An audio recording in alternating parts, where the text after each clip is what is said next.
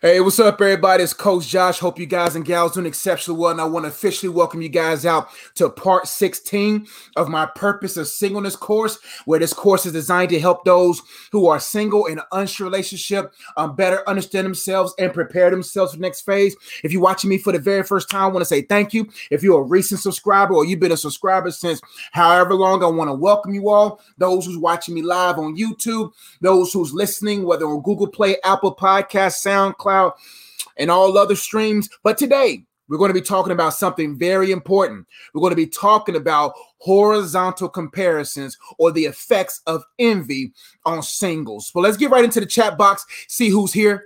And then I got a PowerPoint that I'm going to navigate through. I'm trying to switch up my teaching style. But let me go ahead and go in the chat box first. What's up, Robert? What's going on, family? I don't want to jack your name up, but Keisha, thank you. Nice to meet you. Aline Collins, can't wait to see what we'll be discussing today. Didn't get the worksheet, but I know it'll be a good teaching as always. I believe the Holy Spirit is going to speak through me today because I'm excited. And I know that what I have here has been given to me through him. So I know it's going to be blessed. Shai, what's going on from Sweden? Thank you for watching, everybody. Let me know where you're watching from. What city, state, and all that good stuff. What's up, Info Me ASAP? What's going on? Hey, Miss J. So go ahead and share this broadcast. Like it as you come in, because we're going to go through some very important things in regards to comparisons, envy, etc. But let's get right into my notes. And today, like I said before, we're going to be discussing comparisons, envy, jealousy, all that good stuff. But if you see on your screen here, we're going to be talking about, or the main point for today's discussion is, you will only rise or fall to the level of your comparison. You will only rise or fall to the level of your comparison. Our question for the day that I want you guys and gals to process is that what or who are you comparing your life to? Tonight's question is, what or who are you comparing your life to? And our talking points are fourfold. We're going to be talking about what are horizontal comparisons, why do people compare, what do we compare, and why we shouldn't compare, and how to stop making comparisons. That's 5 things. 1, 2, 3. Wow. We got a lot of notes today, so let's get right into it. All right. I guess we already got through that. Let's get right to the next PowerPoint. What are horizontal comparisons? What are horizontal comparisons?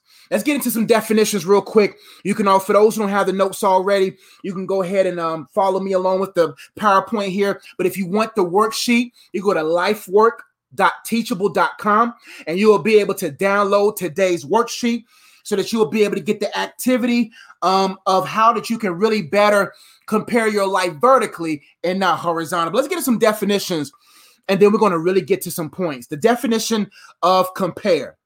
The definition of compare is to view in relation to.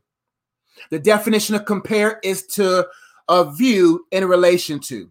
The definition of envy is a painful or resentful awareness of an advantage enjoyed by another, joined with a desire to possess the same advantage. Let's keep going. The definition of compare is to view in relation to, and the definition of envy is a painful or resentful awareness of an advantage enjoyed by another, joined with a desire to possess the same advantage. Let's get to the problem and some more points, and then we will elaborate on those definitions. But the problem when it comes to singles, let's get right into it. Many people or singles have leveled out to low levels due to false comparisons. Many singles have leveled out to low levels due to false comparisons.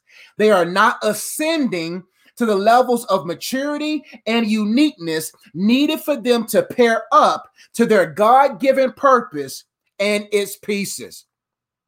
Many people or singles have leveled out to a low place due to false comparisons. They are not ascending to the levels of maturity and uniqueness needed for them to pair up to their God-given purpose and pieces. Let's break it down a little bit further. It's unfortunate how we compare our lives horizontally and not compare our lives to the one that we should compare our life to, and that's Christ.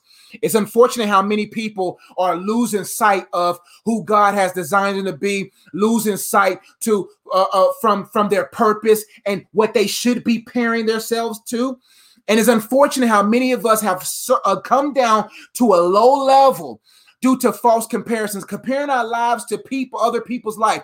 Anytime you compare your life to someone else, you have leveled down. Not that you're better than them or they're beneath you, but you leveled down from where you're supposed to be, because each person God created with uniqueness. God created each and every one of us for a unique design purpose and his ultimate objective through his spirit, whom by his goodness have drawn us to a place of repentance, which leads us to a place of mind renewal that will help us to reach the levels that God has before ordained and predestined for us to walk in and to live in. Who are you comparing your life to? What are you comparing your life to? What level are you right now? Are you comparing your life to someone else, losing sight of how God designed for you to live?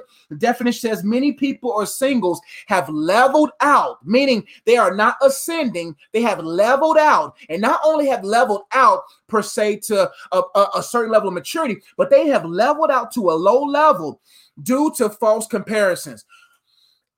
Whoever's life you compare to, you will be paired with.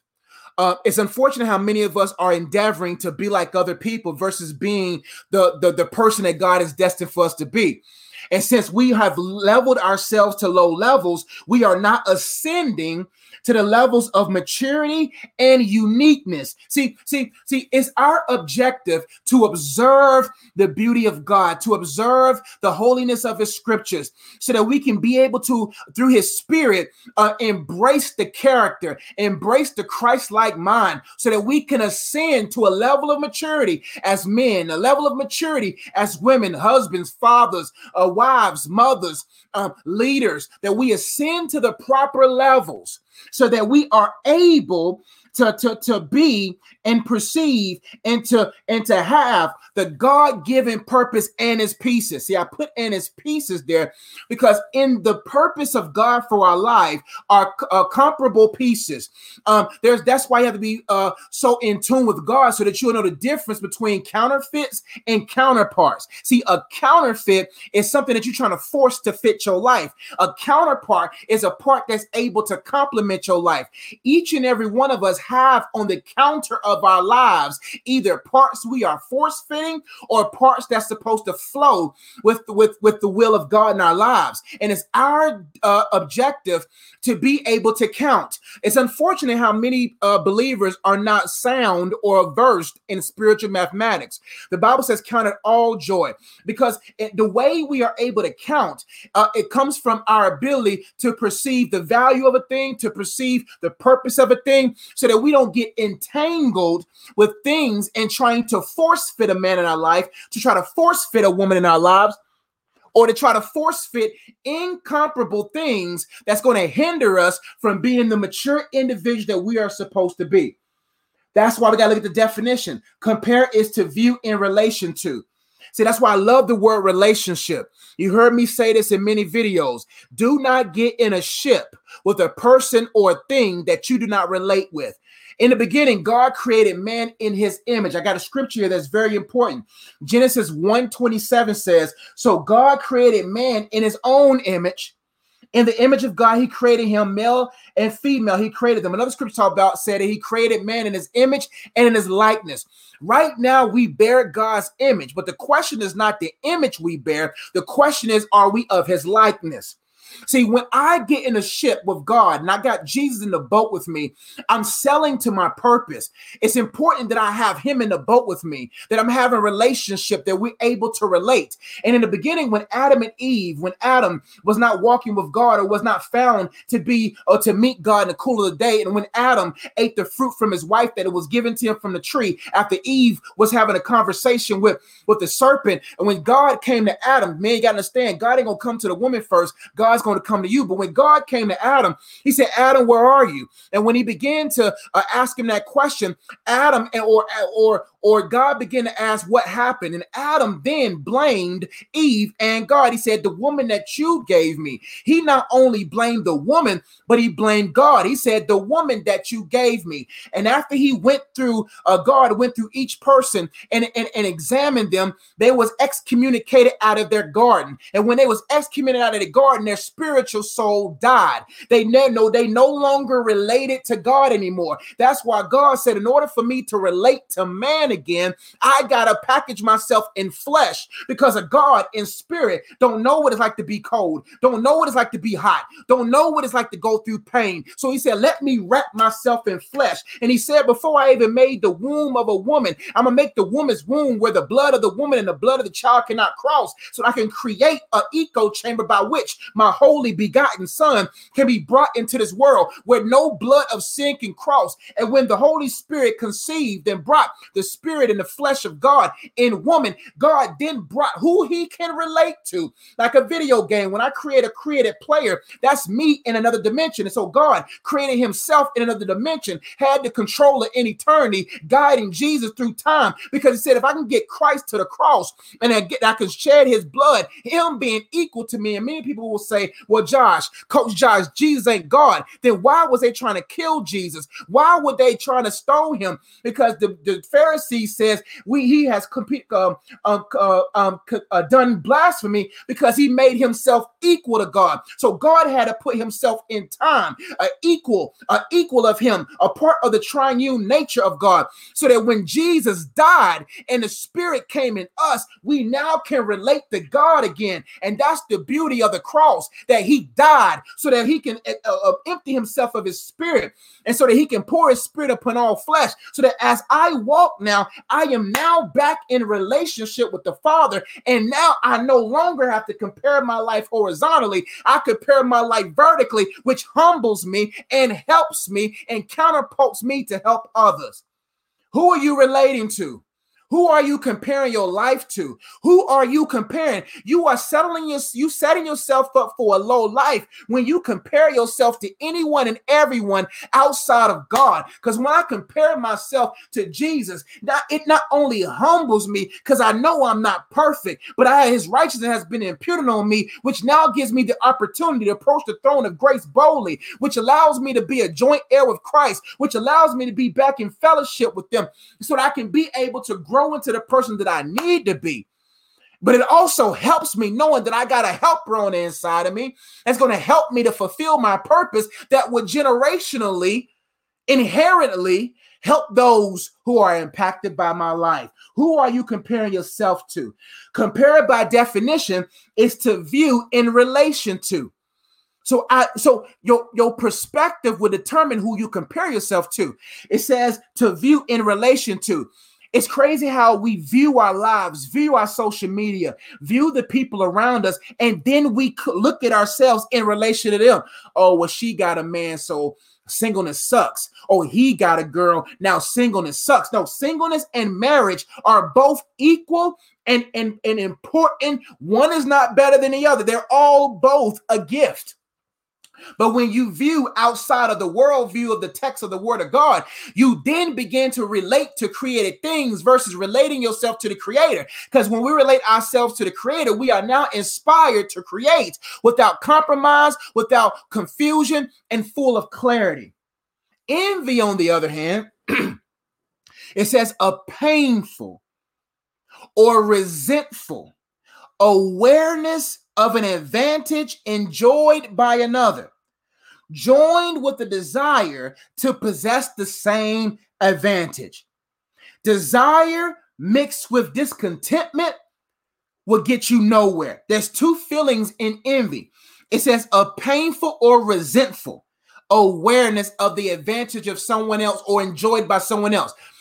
When you view your singleness as a punishment, or you view your singleness as God's purgatory for you, when you view singleness lower than marriage, then you will never maximize that singleness.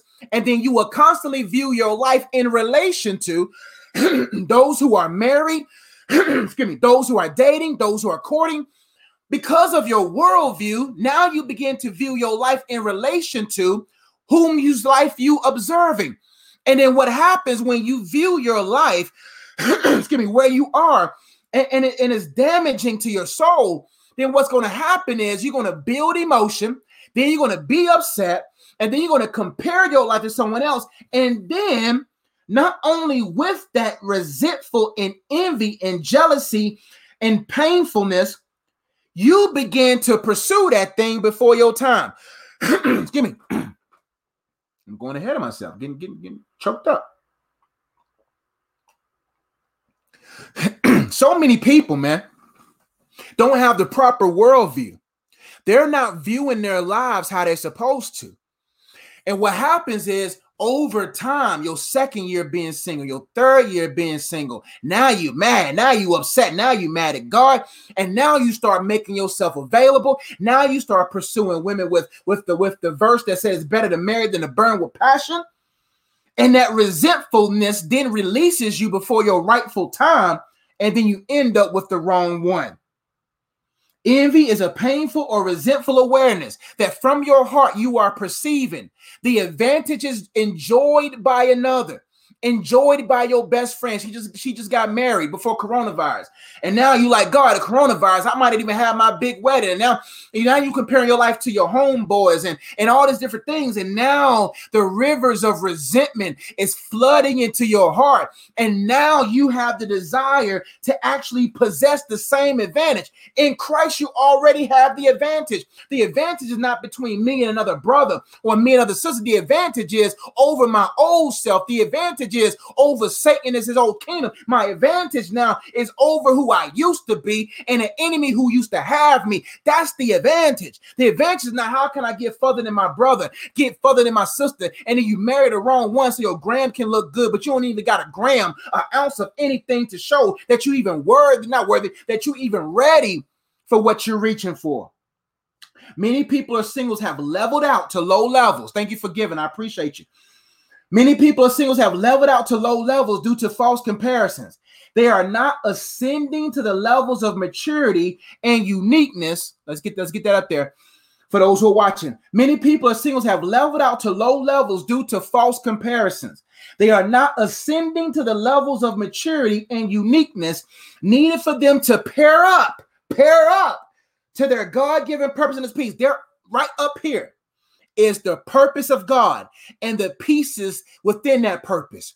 But when we compare ourselves to other people and their purpose, we will then never be paired up. Paired up. I want to be paired up, y'all. I don't want to be paired up with somebody else's blessings, because you got to be built up to manage the blessing. All blessings come with a certain weight, but most blessings become burdensome to people who trying to behold it before the time. See, blessings are heavy. Marriage is heavy. Money is heavy. Anything that requires stewardship or management is heavy. And if you're not that person yet, and you're going after because of envy and resentfulness, then you end up with the man that's beating you. Now you end up with a woman that don't even care about you. And all of a sudden now the resentment that flowed you into a relationship that was wrong for you is now connecting with another river of resentment of called regret. The river of resentment is now flowing with the river of regret. And now you feel bad about yourself. Let's keep going. All right. Right now, you are either comparing your life horizontally with others or vertically with God. Right now, you are either comparing your life horizontally with others or vertically with God. Where are you comparing your life?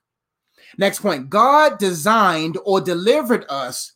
Designed means from the beginning. And since we messed up in the beginning through Christ, He delivered us to only make external connections from our internal connection or source, who is the Holy Spirit. He designed us to flow from the inside out, to connect from the inside out, not from our old self, not from our soul, but from the Spirit of God that has sealed us, right? And so His design, and we have been delivered to get into position. That's right. I thought you said it, you couldn't hear me. It says, Kelly says, I can't carry Let's see what she said. She said, I can't carry no dead weight, only what God has for me. That's right. That's why the Bible says don't be unequally yoked. Because when you're unequally yoked with anyone or anything, it doesn't break the weaker person, it breaks the stronger person. Because now the calf has to not only carry his or her weight, but it also has to carry the dead or resistant weight of the person they're connected to and the carriage.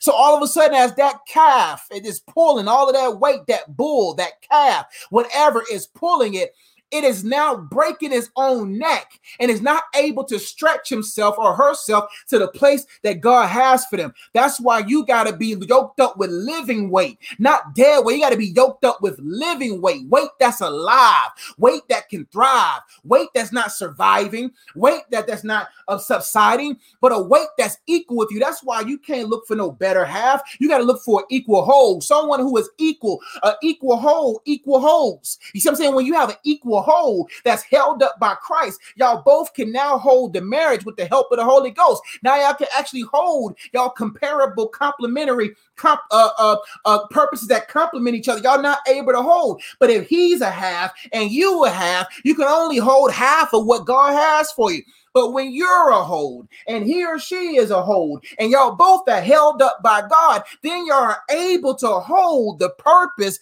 and its pieces properly.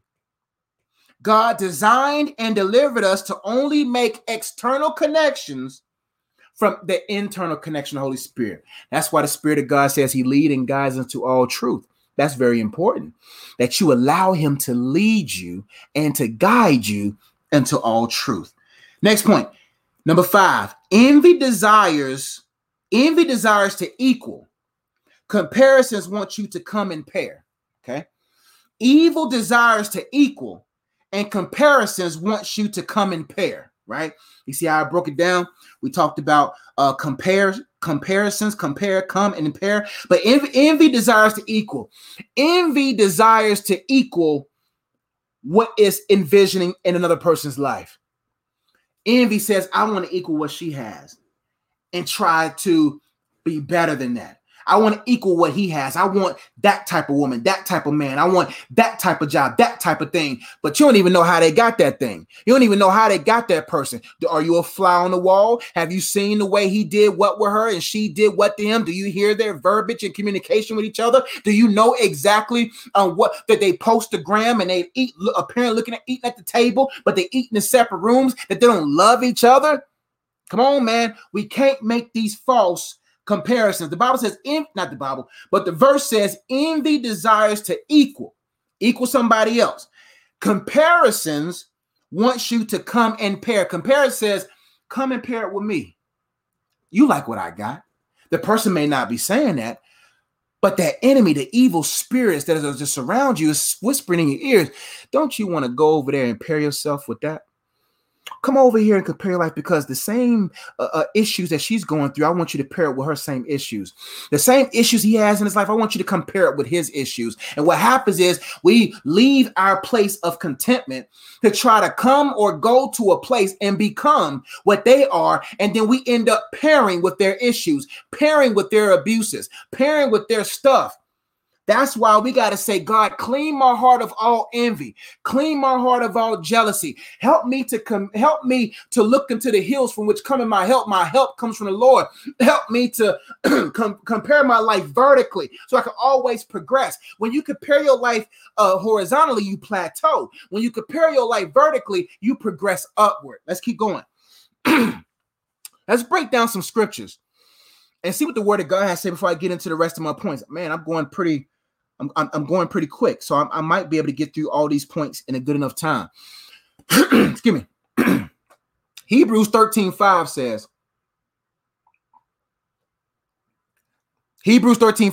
keep your life.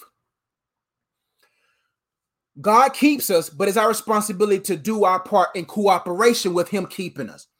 Hebrews 13:5 says, keep your life free from the love of money and be content with what you have.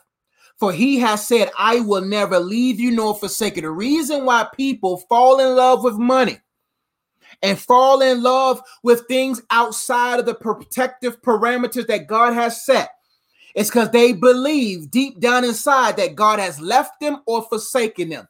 God has not left you in your singleness. God has not forsaken you in your singleness. God, your teenagers, God has not left you or forsaken you. Do not allow the enemy to make you believe that God has forsaken. He is not going to forsake you because he forsook Jesus on the cross.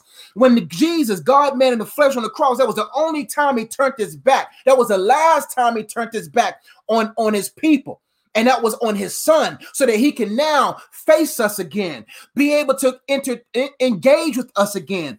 So it says, keep your life free, because it's the love of money. Because money is not necessarily money that's the issue. It's what money can get us. It's what money can make happen for us. It's what we can get from money. That if I just have enough money, I can have what she has. I can have what he has. I can get the type of women that he get access to. I can get the type of opportunity he get access to or she get access to. Maybe I can get what she has. So now let me get 3 or 4 jobs to get the new clothes, the new shoes, so that I can look good on the gram and match everybody else. You see what I'm saying? So now I'm falling in love with money, because money is now helping me to compare and compete. And then in competition and competitiveness, we think that we are being completed, but we're not being completed. We're becoming depleted. Now we're losing ourselves in the process. We gained the whole world, but lost our soul. We gained everything, and we equal just about everybody that we desire to equal, but we lost ourselves. What will a man or woman give in exchange for their soul? A lot of things. People will exchange their soul for anything. That's why he says, man, stay completely free. Keep yourself. Hey, I'm going to follow the Holy Spirit's leading, and I'm going to keep myself from falling in love with money. That's right, sugar mama. You can't love God and money the Bible says, and be content with what you have. Some of us, with the little that we have more than with people who have everything. Because people who have everything but are tormenting their souls because they haven't allowed God to occupy their souls are miserable. You can have a 2-bedroom home with joy in it. It's greater than a family with 15 bedrooms, 20-something baths, and a big house, but no joy or love in it. Any house, no matter how small it is, with joy, with love, with peace in it, is 20 billion times better than a mansion worth billions with none of that in it. Wherever the Spirit of the Lord is, wherever the Spirit of the Lord is reverenced, wherever the Spirit of the Lord is embraced and God is revered and is embraced, that place, whether it is barely anything, is greater. Your singleness with God is greater than a marriage without God. You see what I'm saying? So you gotta know how to count so that you won't be trying to force fit incomparable parts in your life. Because you're like, man, I just want to have what they have, but realizing they don't have much of anything in comparison. It is the internal things that's worth more than the external things. Love, my friends. People are spending money to find love. People are spending money to find joy. People are spending money to find peace. People are spending money to find patience and someone to love them patiently. But we got that free with Christ. But people are falling in love with money, spending their money in all the wrong places, hoping to find the right thing, and it end up still bankrupt emotionally or accounts full of money, but their soul's empty. You and your singleness with God is greater than a marriage without him. Trust me. From people that I've talked to that have been married, that's why I'm glad my wife and I got the joy of the Lord, because that's our strength. We are blessed wherever we go because we keep God in the forefront. But if I start envying another man's career or success, then I start depleting myself of my place of contentment and being glad with what I have. Because God, see, you can't serve God of money because there are 2 forms of provision. God, no matter what, when it comes to your money, God's the ultimate source of provision. See, let me tell you something about favor. Favor is worth more than money. Favor will have you get a lot of good stuff and don't got to spend a dime for.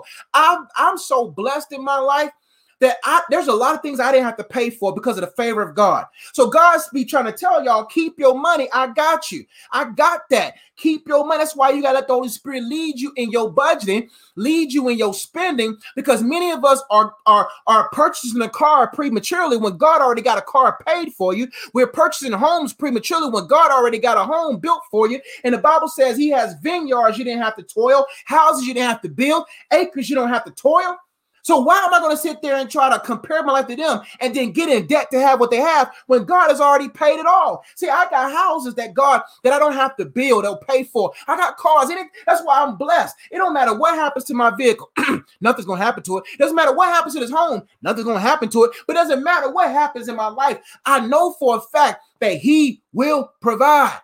Money is limited. God is unlimited. If you put your trust in money, you're only limited to what you have. But if you put your life in God's hands, you're limited to what he has. How do you not know God doesn't have somebody, has your name in somebody's heart? You don't even know what rooms your name has been brought up in. You don't know who's talking about giving you acres right now, giving you this right now. You don't even know what God is doing. But wait, stand to see the salvation. Don't stand and don't seek the salvation. Stand and see the salvation of the Lord. Most people are seeking salvation, but salvation sought you. Let's keep going. Let's get some more points. Let's get to the worksheet a little bit more. All right. Let me get to some more scriptures. I'm sorry. Let me break down some more text. All right. It says, keep your life free from the love of money and be content with what you have. For he has said, I will never leave you nor forsake you. God is with you right now. You're singleness. God is with you wherever you are. God is with you. He's with you. No need to be like, well, God's forgotten. God ain't forgot about you, man. He thought about you before you was even thought of. He thought about you before your parents even thought thinking about each other to even think about producing you. He thought about you. You see what I'm saying? So you have to understand that God never, the Bible says, for he has said. He don't got to say it again. He said, man, I've been done said that I will never leave you nor forsake you. And when you believe that, you'll trust him. God's got me. Why am I going to rush for that? Why am I going to try to compete and compare my life to them? Why am I going to envy what they have when I'm enjoying God? It's hard to envy when you're enjoying God. Genesis 1:27 says, so God created man in his own image, in his own likeness. In the image of God, he created man and male and female. You were not created, even though you look like your mama. Even though no matter how much you don't like your father, you got your father's nose. You got your mama's ears. You got your daddy's chin. Okay? You got it. Even though you look like them, you were not created in their image. You have pieces of their image, but you got God's full image. You got pieces of their image. You look like them. Even if you were a double bent twin, y'all got parts of each other's image, but in the DNA, in the structure of mankind, we have the image of God. That's why the devil hates you so. Because every time he sees you, he sees God. 3 in 1.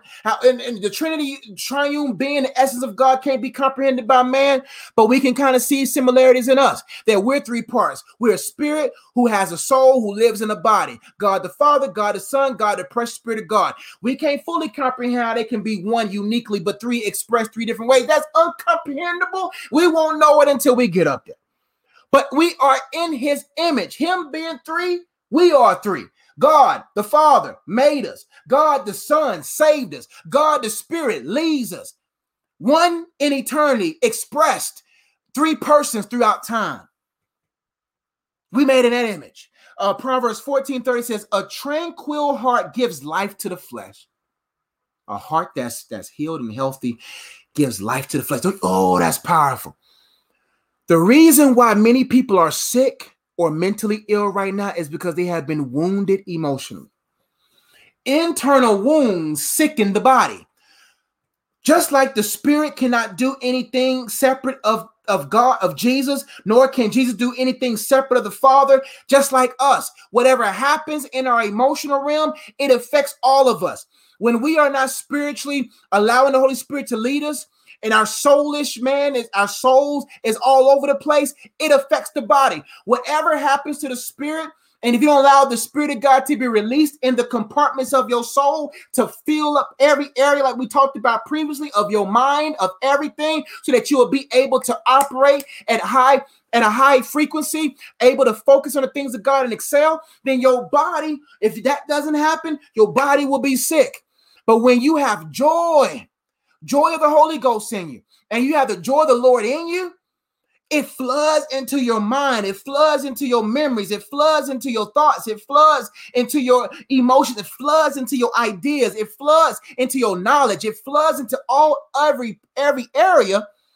And then the Bible says it will give life to the flesh. I heard a doctor say, I was listening, I think it was Dr. Axe, one of my favorite guys I like to watch online, Dr. Axe, AXE.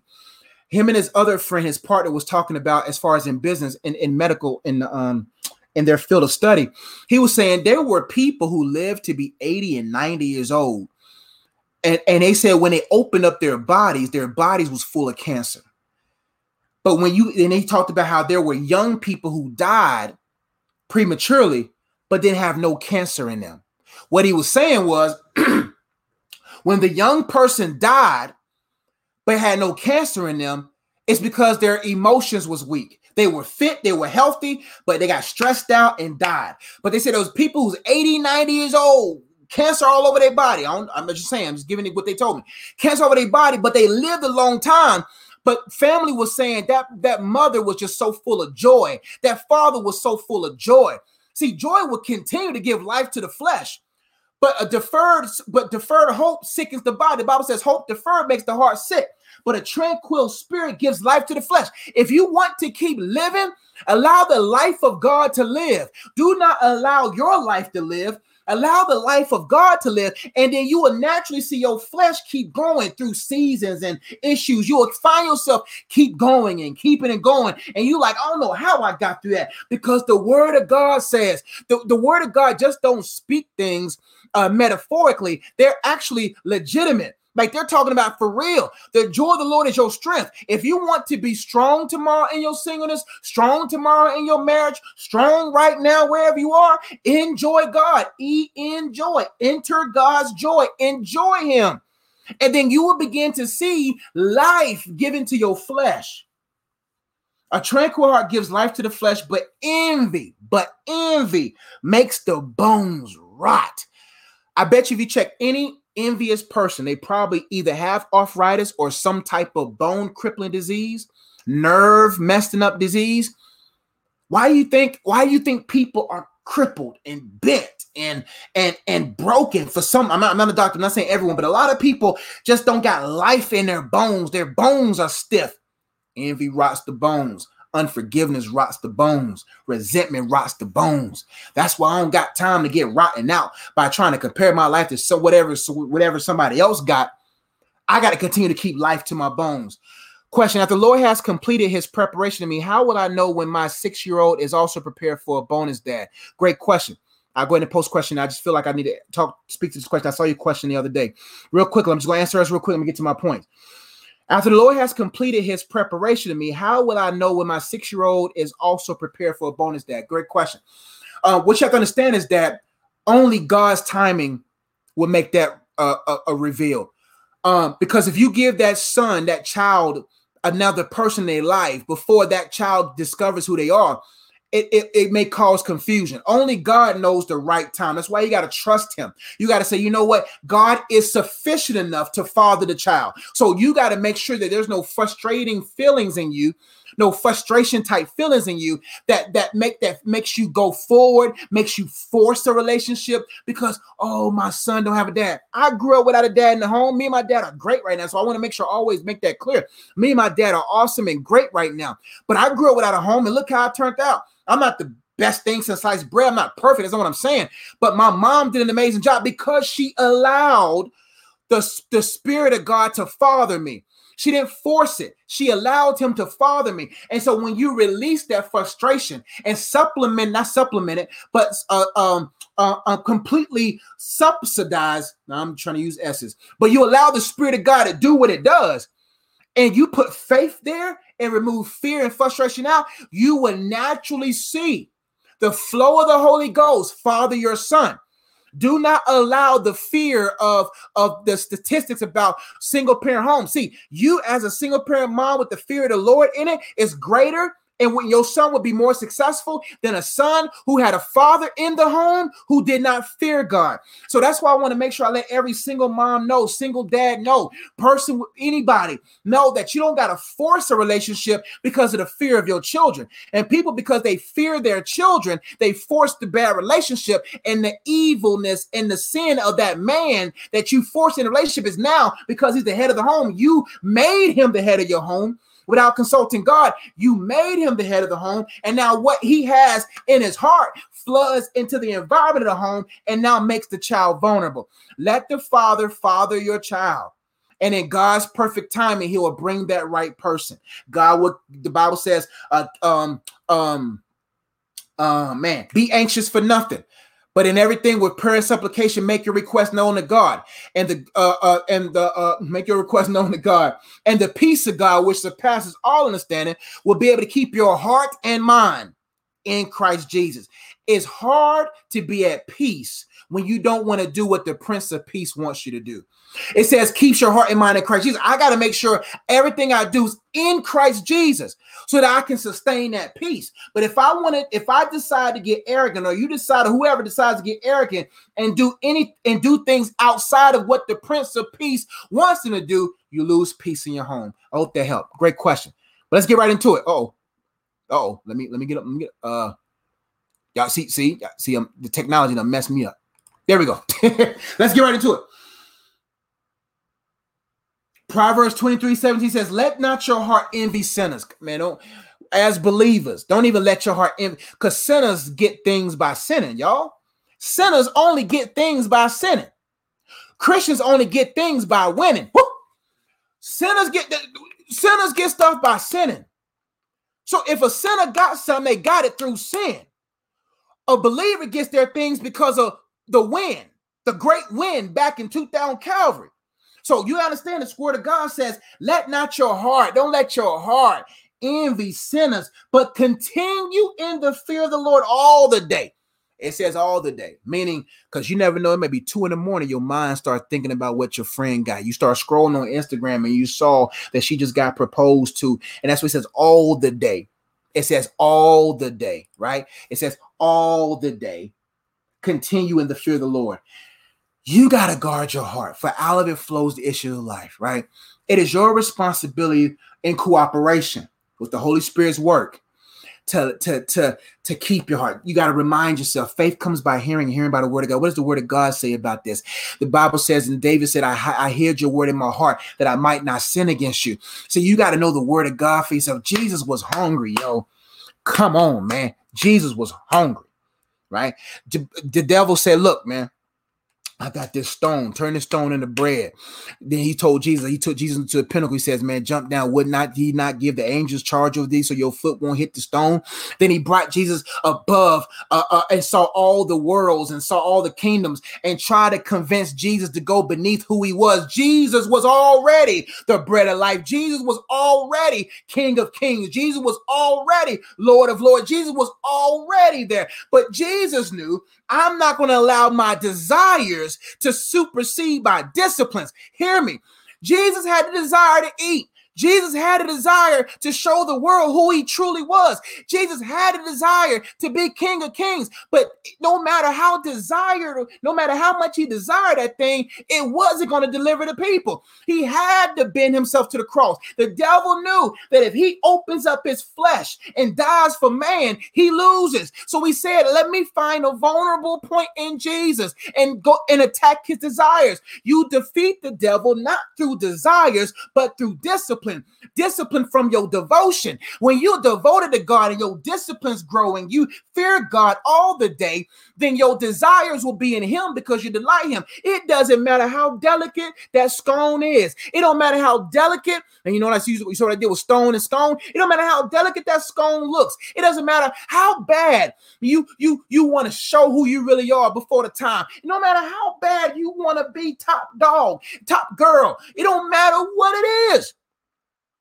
If you do it before the season, anybody who you were supposed to carry your cross for and die for won't be entered into salvation. That's why I don't mind 12 years of ministry and being at where I'm at. I don't mind it because I know I got to keep going and staying disciplined, because if I try to do gimmicks and all these different things to get things prematurely, it will hinder the salvation of people that my disciplines through the help of the Holy Ghost in partnership with him was to help deliver. Jesus desired to eat. He desired to show the world who he was. For he showed 3 of his disciples on the mountain of transfiguration. He desired to be king, but he knew that desire alone doesn't deliver people, but desire through the light of the Father mixed with discipline delivers people. The word is so rich, man. The word is so rich. He says, let not your heart envy sinners, but continue to fear the Lord. The fear of God is the beginning of all wisdom. My friends, my level of reverence will determine my level of reach. My level of reverence will determine the limits of my reach. The level of my reverence will determine the limits of my reach. If I reverence God little, I'll reach a lot. If I reverence God a lot, I'll reach a little. You see what I'm saying? What I mean, reach for it. I'm not going to even reach for it because my reverence for God is there. These scriptures, man, I might not even get through. I might not get to my points. These scriptures are so rich. Galatians 5:20 says, let us not become conceited, provoking one another, envy one another. That's just self-explanatory. 1 Peter 2:1 says, so put away all malice and all deceit and hypocrisy and envy and all slander. Put it away. Proverbs 24:1 says, be not envious of evil men, nor desire to be with them. Is your friends evil? Are your friends evil? Do they gossip? They evil. You know what I'm saying? They got evil in them. Are they endeavoring to get the evil out? You see what I'm saying? So you got to say, hey, man, I don't even want to be with them, because if you be with them, you suffer the consequences with them. 1 Corinthians 13:4 says, love is patient and kind. Love does not envy. Love enjoys. Lust envies. I want that. See, I love my wife. I don't need to look for another woman. See what I'm saying? When you got the love of God in your heart, you won't envy what another man has. You won't envy another man's wife. You won't envy another woman's man, etc. See what I'm saying? Because the love of the God has perfected your fear. The reason why we go fast after things because of fear. What if she's not enough? What if he's not enough? I need 2 sides. I need this by my side. I need that, because I'm afraid that I won't be able to be the man that I desire to be. I fear that I won't be what he is, and I won't have what she has. So that's fear. But when you love God, y'all go have fun. I'm enjoying God. Let's keep going. So we got through our points. Let's get to some more, some points here. Why do people compare? Of course, I spelled the word compare. Why do people compare? Let's get to the first one. C. Why do people compare? To boost confidence. Why do people compare? People compare themselves to other people to boost their insecurity, to boost their confidence. Our confidence doesn't come from our confidence shouldn't come from any other thing. Our confidence should come from God. The reason why many people are low and leveling themselves out, plateauing themselves, equaling through envy, pairing up by comparison, is because they want to boost their confidence. Insecure people envy. Insecure people compare their lives. I just wish I had what she has. Oh, man, I wish I had what he has. Oh, man, I just wish. You see what I'm saying? I wish I had what she has. I wish I had what he has. And what happens is we do that so that we can feel good about ourselves.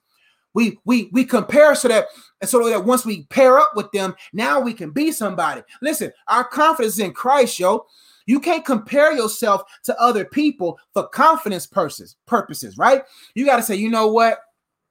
I am who I am by the grace of God. I am who I am by the love of God. I am who I am because of the forgiveness of God. That's who I am.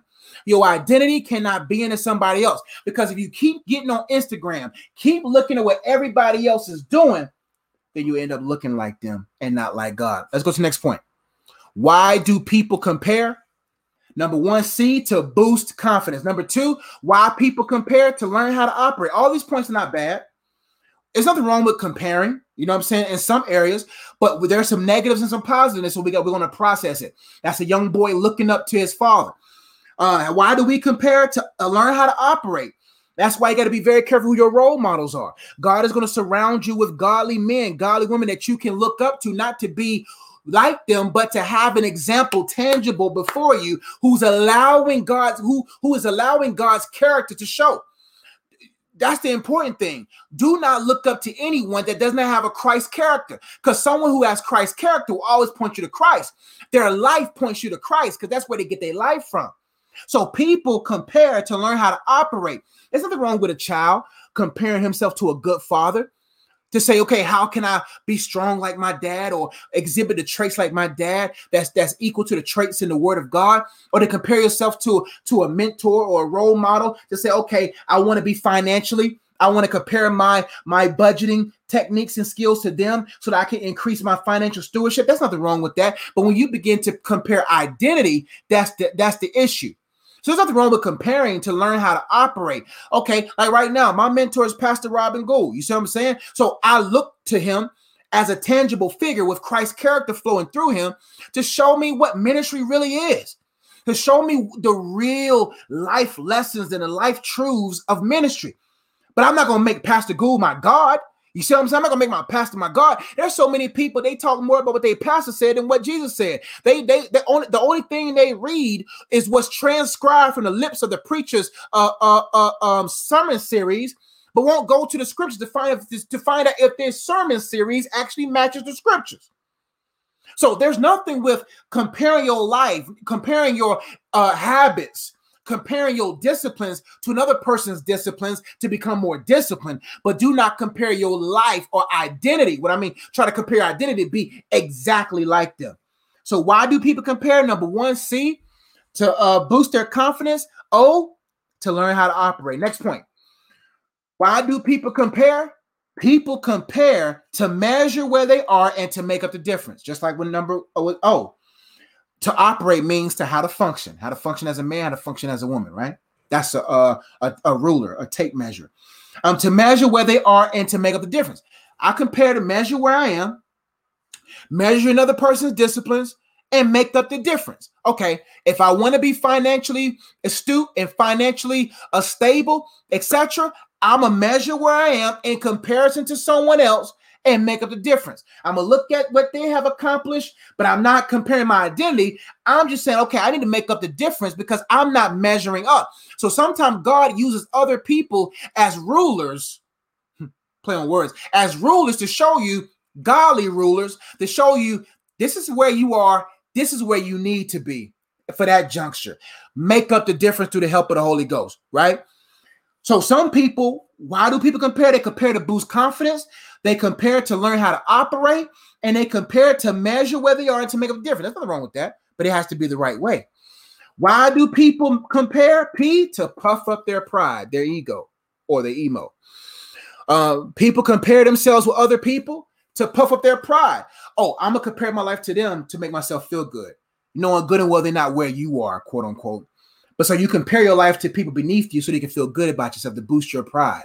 To say, you know what? I knew I was better than him. Oh, I knew I was better than her. Look what I have in comparison to what she has and what they have. So I compare my life to, it's crazy how people will compare their lives to people beneath them so they can be complacent and feel like a king or queen where they are. Versus when you compare your life to Christ, you'll never plateau. There's always something new to work on. But most people, they compare themselves to people beneath them to feel good about who they are. Well, when they know that who they are is not who they should be. Why do people compare themselves? Number 5, to abuse others. People compare themselves to mentally sabotage people's security. People compare themselves and vocalize, I'm better than you. Look where I'm at. You suck. You nothing. You no good. Look at where you are in comparison to where I'm at. Who cares what people got to say about you? Do not allow people's insecurities to bring you down to their level of insecurity. Man, y'all both insecure, looking crazy from a distance. You got to be very careful that people will speak their comparisons out to make you look or feel bad so that you become beneath them. The reason why people talk toxic like that is because you're actually above them in character. You actually above them as far as a person. So what they do is they try to yell out what they do have more than you. You see what I'm saying? People be like, well, I make this much money. You suck. Oh, you don't got no wife, though. You don't got no husband. Look at you. They're saying that because they actually envy you. They actually are insecure about your security place and where you are. So be very careful that you don't allow people who are making comparisons to abuse you to make you go even lower than where you are. Another reason why people Compare to see how real they are. People compare just to kind of go with some other points, see how real they are.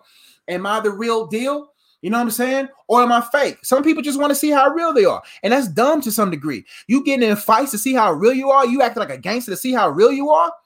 So y'all want, I'm going to compare my life to the gangster life. I'm going to compare my life to hot girl summer. I'm comparing my life to see how real it is. What most people doing that you compare life to is fake, but you're trying to be real. So you're trying to be like, well, if I be like them, I'll feel real. If I be like them, I could be real. And then when they dodge the bullets, but you can't dodge a bullet. And when they dodge the bullet of a you know what from his you know what and didn't get you know what, and then all of a sudden you got pregnant by that joker, who's real now? Now you got a real consequence. Now you got real feels. Now you got a real consequence because you're trying to be somebody else's real, but that real is not the real deal. That real is fake. Why do people compare? Last but not least, because they are empty. That's an empty grocery cart. Empty. No fruit, no nothing in the cart, nothing, just empty. I compare because I'm empty. Let's keep going. Next point. Why do we compare? Why do we compare? Let's get some more points. The first C. Uh-oh, I done messed up. There we go. All right. Why do we compare? Why do we compare? Real quick, we compare C. We compare our collectibles. We compare our toys. We compare our gadgets. We compare external things, our collectibles. What do we compare? We compare our collectibles. Oh, I got more cars than you. Haha. Oh, I got more clothes than you. Haha. I got more J's than you. Haha. I got more business than you. Haha. I got more people in my church. Haha. I got more. See what I'm saying? We compare our collectibles. Now, what else do we compare? We compare our online appearance. Man, I don't got as much followers as she does. I don't got that many followers like him. Oh, man, I don't feel legit, man. And then you quit because you don't feel legit. You see what I'm saying? And what happens is we start selling ourselves, showing more bodies, showing more stuff, doing more stuff to get more likes. Man, followers of the world look for worldly things. So if you got, like for me, I'm not upset about my level of impact and my level of reach because I speak the truth. Realistically, when you speak the truth, ain't that many people looking for the truth. But if you start doing that cotton candy sermons talking about your best life, this and this is what this is about you and this and this and this and money, you gonna have this, you're blessed every day, all this stuff, over insinuating individual doctrines, but not preaching the balanced gospel, a partial gospel, don't say. That's why it bothers me when people brand their gospel message. They got the hellfire and brimstone gospel. They got the grace gospel. They got the prosperity gospel. They got the poverty gospel. So all you doing is that's all you speak on. You gotta preach the balanced gospel.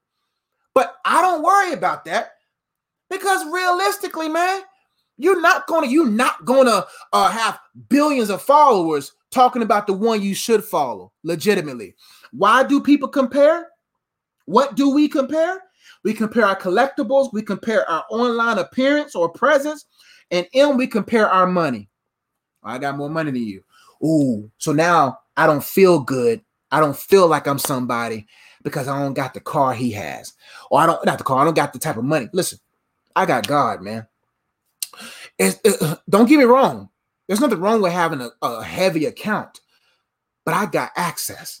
You see what I'm saying? See, if all you have is your bank account, you're limited by your bank account. But when you have a bank account and you have access, there's no need to stress. All you got to do is follow the best. You see what I'm saying? Because now you know I'm not limited by my account. See, it don't matter where my account is because I got access. I'm a steward over my money. Don't get it twisted. But I'm not worried about that. My brother Rashad, what's up, family? I'm not worried about my bank account when I have access to my heavenly account. I got access to favor. See, you got access to finances, but you got access to favor. People got access to finances, but when you need to get out, when you need to get through that Jordan and get through that Red Sea, do you have favor? You see what I'm saying? So favor is worth more than finances. If all you're looking for is I am who I am based upon my bank account. But what do we compare? We compare our collectibles C. We compare our online appearance. We compare our M money. We compare our P, personal and professional success, we start comparing our personal and professional success. Man, my church ain't as big as his. My ministry's not big as hers. My influence not big as them. Now we get distracted, and now we start burning out and going harder to make it bigger. I need bigger barns. Give me bigger barns. I just gotta have big barns. But then the angel told that guy in the parable, it's tonight that your soul is required of you. Your soul is required of you tonight. So it doesn't matter my accomplishment. Listen, I'm successful down here. But one thing I refuse to do is to live my life only wealthy and rich one side of eternity. You should be richer in heaven. You should not be richer down here. So don't compare your money, because the wise person says, where will I live the longest? So if you're richer down here, and then you get to have, even though your soul is saved, the Bible talks, be very careful how you build the foundation that was laid, who was Jesus. The Bible then begins to read 1st, 2 Corinthians, talks about how some will build with precious stones, some will build with hay and straw, but everybody's work will be tried by fire. And the Bible talks about that even the person who built with hay and straw, their works will be burnt, even though their soul was saved. I wonder why God is going to be collecting tears from people, wiping the tears from their eyes in heaven. Why? Because many people are going to realize, even though my soul has been saved, I got nothing to show for it. I want something to show for my salvation, not for me to show, but I want to be like, here's a crown. When I stand before God and I cast my crowns, I don't want to just cast nothing. My head bald. I got nothing on my head. Little crown right here. I pass over. Now I want to be like, here's one, here's another, here's another, here's another, here's another. I want to be able to get into my heavenly account, and I laid up treasures for myself. A wise person lays up treasures not here, where moth and rust can destroy and where thieves can break in and steal. I got so much to show for my life eternally.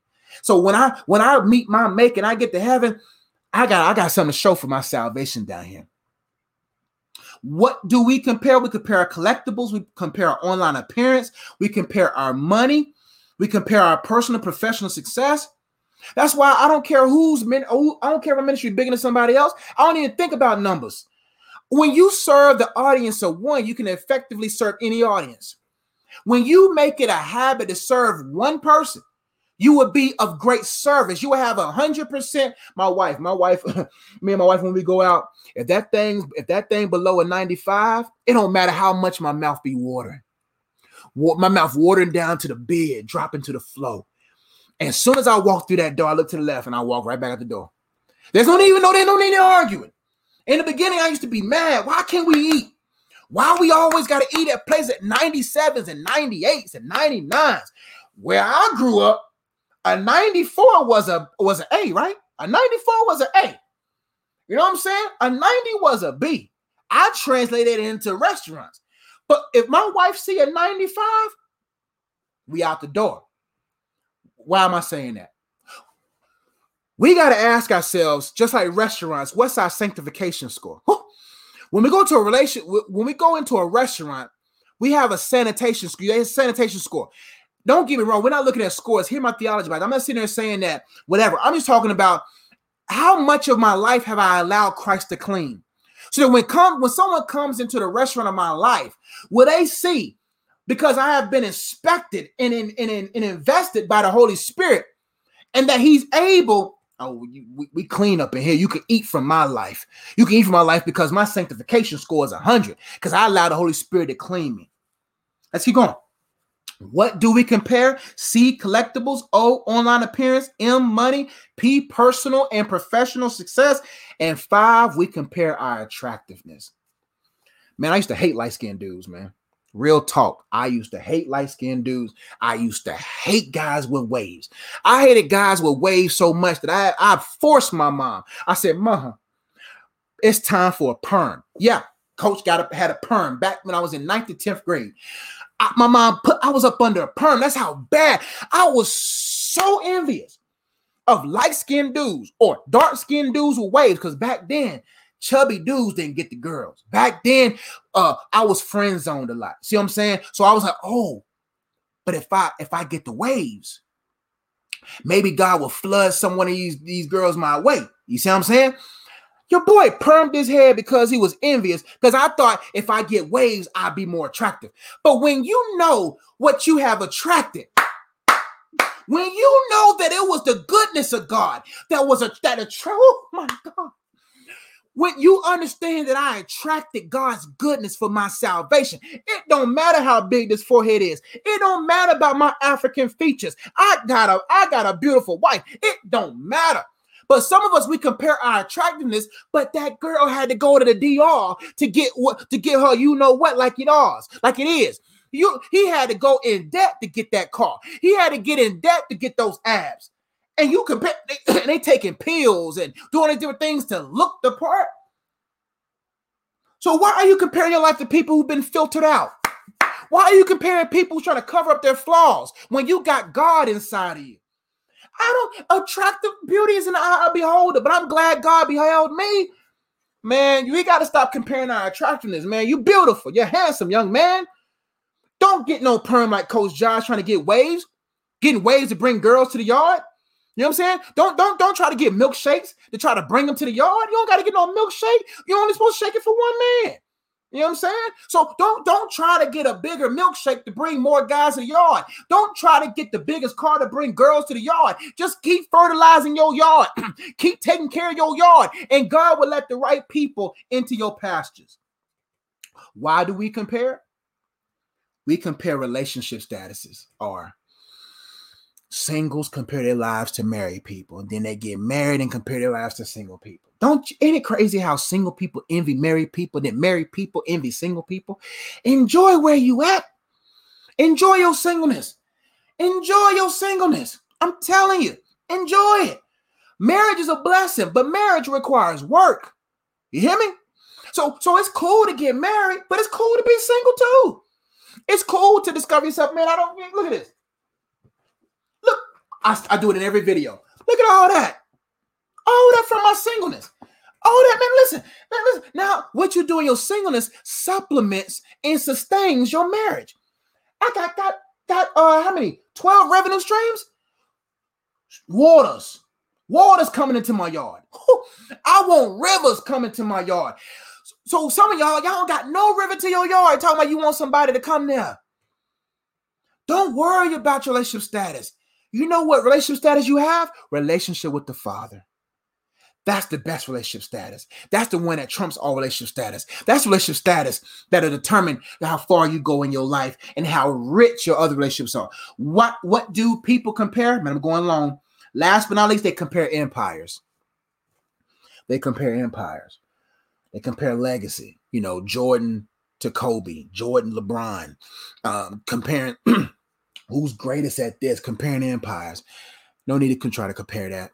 When you compare your life vertically, you always excel. Now, why shouldn't we compare? I think I got another slide. Why we shouldn't compare? What's after that? Oh, okay. Why we shouldn't compare, real quickly. 7 things of why we shouldn't. Hold on. Man, I forgot points. Why we shouldn't compare. Number 1, because it will have us centered on the wrong things. Why we shouldn't compare our lives to other people?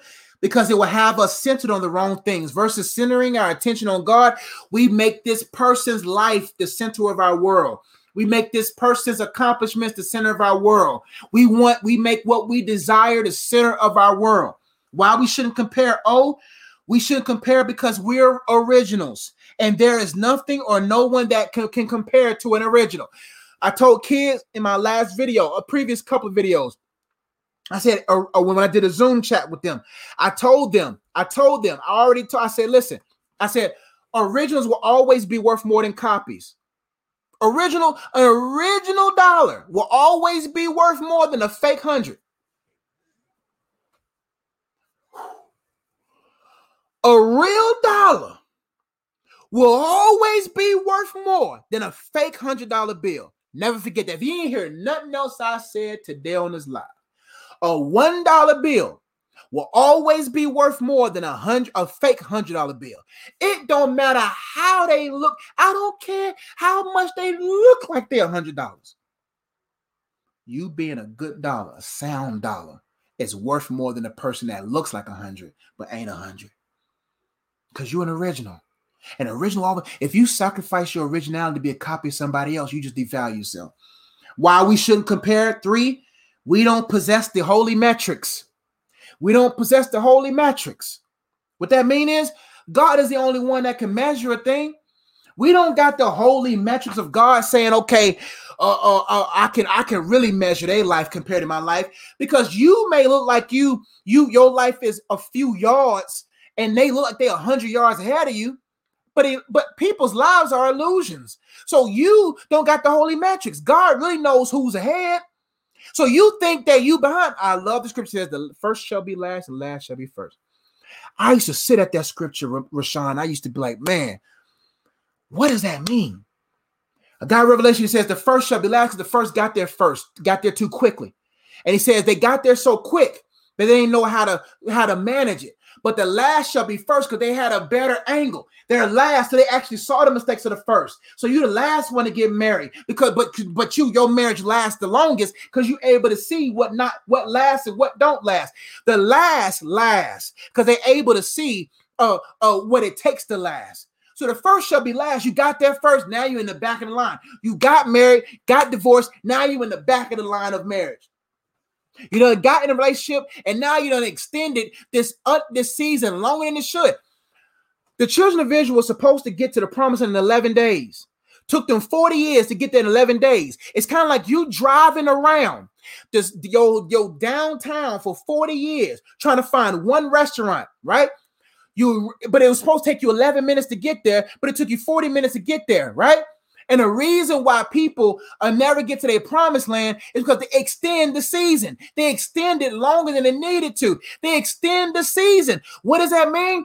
Your singleness was only meant to be from the moment of 24, was only supposed to be 4 years, but you made it 40 years because you went around the same mountain over and over again. You went around the same issue, didn't deal with it, didn't grow from it, blamed everybody because of it, and now your singleness is longer than it should have been. And how many of y'all well, I ain't single. How many of y'all are single to this day because of you? And you blaming God, blaming everybody else, but you ain't looked in the mirror and say, you know what? What am I going around this same mountain over and over again? Some people are in dysfunctional relationships longer than they should, in situations longer than they should, in certain trials longer than they should. You should have been a 10th grader in the kingdom of God, but you keep repeating the 2nd grade. You 6'2" in the 2nd grade, sitting in small chairs, and you should be in 10th grade. One thing about God, he ain't gonna pass you through. He don't care about no child left behind. He don't listen. What I mean by that, hear my theology. What I'm saying is, he'll leave you at that 3rd grade level, 6'6" in the 2nd grade of Christianity. He said, "Let's get from milk to meat." When I became a man, I put away childish things. So what I'm saying is, are you the reason why your single season has been extended? Could it be because you're going around the same dysfunction and you forgot how to function? Let's keep going. Oh, yeah, brother, we got it. We'll make it happen, Rashawn. We'll make it happen. I'm gonna talk to my wife first. I'm talking to my wife first, and we'll make it happen, family. What do we compare? Oh, where am I at? We don't hold the holy metrics, yo. So you think they further ahead, but you actually further than them. The rabbit in the hare, the tortoise in the hare. The hare had a quick start, jumped out, got quick. Most people who run too quick break the leg. Man, today I was in Food Line. And it was raining, and I was just ready to get home because my wife was making these gluten-free pancakes fluffy for me, had sausage and egg whites and bacon ready for me. So I was like, man, I got to hurry up and get to this bacon. I got to hurry up and get to these egg whites. I got to hurry up and get to these fluffy, gluten-free pancakes. Bruh. My shoes was wet. I was rushing in there, didn't dry my feet. Oh my goodness. I didn't dry my feet.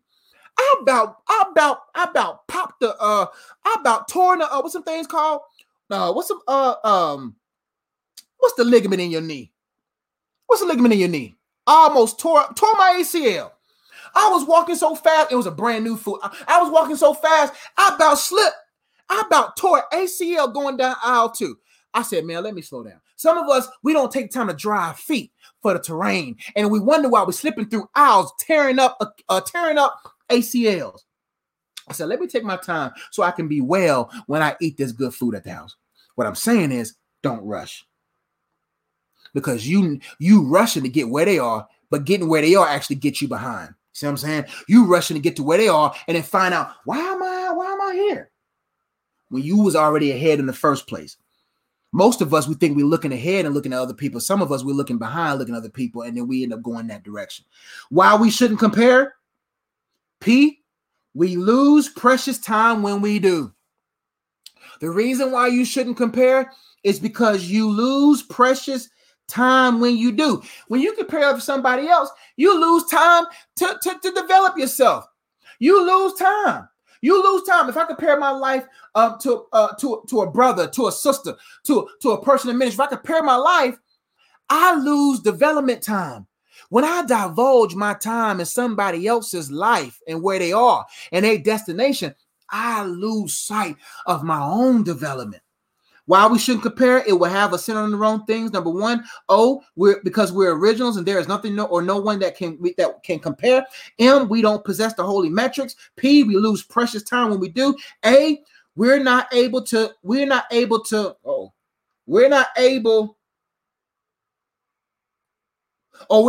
see all it took for them to acquire and achieve what they have. That's powerful.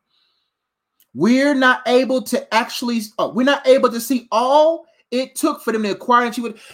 The reason why I don't compare myself to these preachers and see these certain people, I don't know what they had to give up to get that. I don't know what these businessmen had to give up to get that. I ain't giving up nothing to get nothing. You see what I'm saying? I'm all about getting. I ain't all about giving up. I ain't giving up nothing. I ain't giving up nothing back there. I ain't giving up nothing. I ain't giving up my family. I ain't giving up anything to get what they got. And most people we compare us to, they got it because of evil. That's why the word of God says, let not your heart envy sinners. Because sinners get things by sinning. So their marriage is so beautiful. Look how they holding hands. But that same hand that holds her hand in a grocery store, the same one that's going across her face at home. So don't envy how good they look on the gram. Don't compare, because you don't know what it took to get it. You don't know what it took. And about time you envy people. And what happens is we overly celebrate the beginning of things, but we never see the middle of a thing. We always envy the beginning of a thing, but we're not there to see the middle. And what I mean by that is that, they got married. And then all we know is that they got married. And then we envy that chronicalized moment in that person's life. But then in that envy, we settle for the wrong person and get married. And then about time you got married to your guy, she's about to divorce her guy. About time you got married to your man, about time you get to your woman, he divorcing his woman. So we envy the beginning of a thing and we envy the wedding, but not everybody can see the marriage. Everybody sees the wedding, but not everybody sees the marriage. So why are you envying their wedding and you can't see their marriage? Because why? We envy the wedding. Wow, they look so happy. Wow. We envy their highlights, but we don't see their work ethic. We envy what they do on the court in front of the arenas of people, but we don't see what they do in the gym. I'm telling you, man. Don't envy somebody's wedding day when you don't know the days of their marriage. Why we shouldn't compare? It leads to resentment and the robbing of your joy. Why we shouldn't compare? It leads to resentment and it leads to the robbing of your joy. Now your joy is robbed. Now, because if your joy is robbed, your strength is robbed. The best way the devil can make you, where he's able to hit you, where he's able to get you, is when he takes your joy. If he can take your perspective of God, as far as the joy of God, out of your mind, you are stripped of your power. Now, because what happened to Adam? The joy of Adam was not God anymore. It was his wife.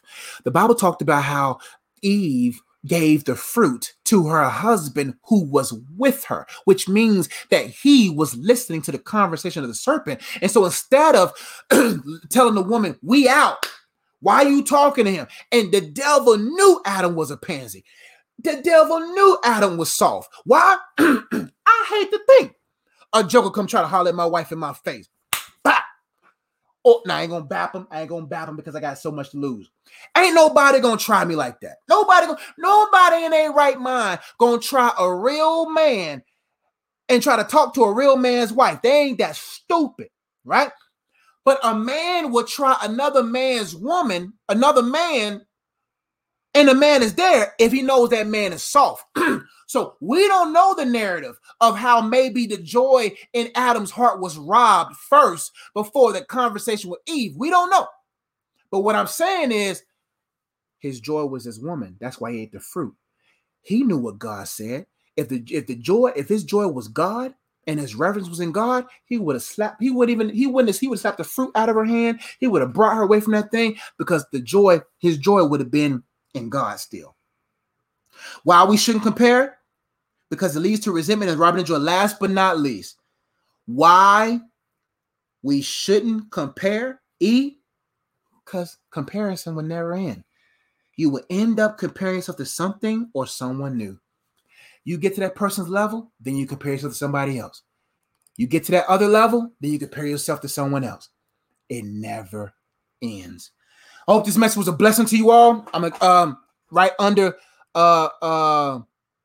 up under Layla Carter's message. I'm going to start answering questions. Before I do, let's talk about some resources that I have for you. Make sure I get this right. And some websites, books. My most latest book that I've written is called As He Says, Ezra Student Serve, is a book for kids. I talk about that their art form and how to unearth it and to give it to the world. So that book's available. All these books are available on Amazon. This book right here is a great resource for kids. It's not biblically based, but not scriptures entail. It's for the school system. So when you read the book, if you know the word, you will see the word in it. But it's meant for the school system. I work in the elementary school. My other book, Dating Prep. This book is for those who's dating themselves and loving their life. It's for those who want to date themselves and love their life forever. And it comes with, but you can get with it this card game called Dating Prep. This card game, Dating Prep. All the questions in the card game is for each level of the relationship. The cloud phase, there's 3 phase relationship: cloud phase, cement phase, corporation phase. The cloud phase is y'all just met.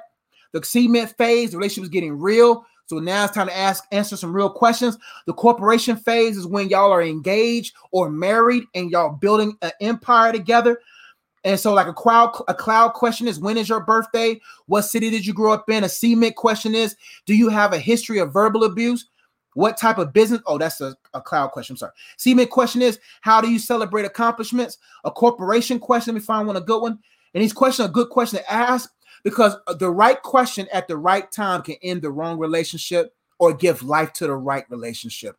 The right question at the right time can either end the wrong relationship or give life to the right relationship. In the book, there's all the questions in the book, right? And with the questions, there's activities in there too. So one of the questions that's from the book, let me find one here. This one right here says, pet peeves. What are your pet peeves and how will they affect our relationship or marriage? Everyone is annoyed by something, and knowing what annoys you and your significant other is key to developing your relationship. I believe in developing a pet peeve plan because it will help you plan on how to accommodate what annoys them and you. It's more, I break down the reason why that question's there, and there's activities with that question too. You write your answer and you write their answer. If you single, you just write your answer. What are your pet peeves and why? What are their pet peeves and why? What are their proper pet peeves? Okay, well, more questions there. The book that sparked this course, The Purpose of Singleness. Are you whole or full of holes? Great book right here. Probably number one seller in my book that I have here.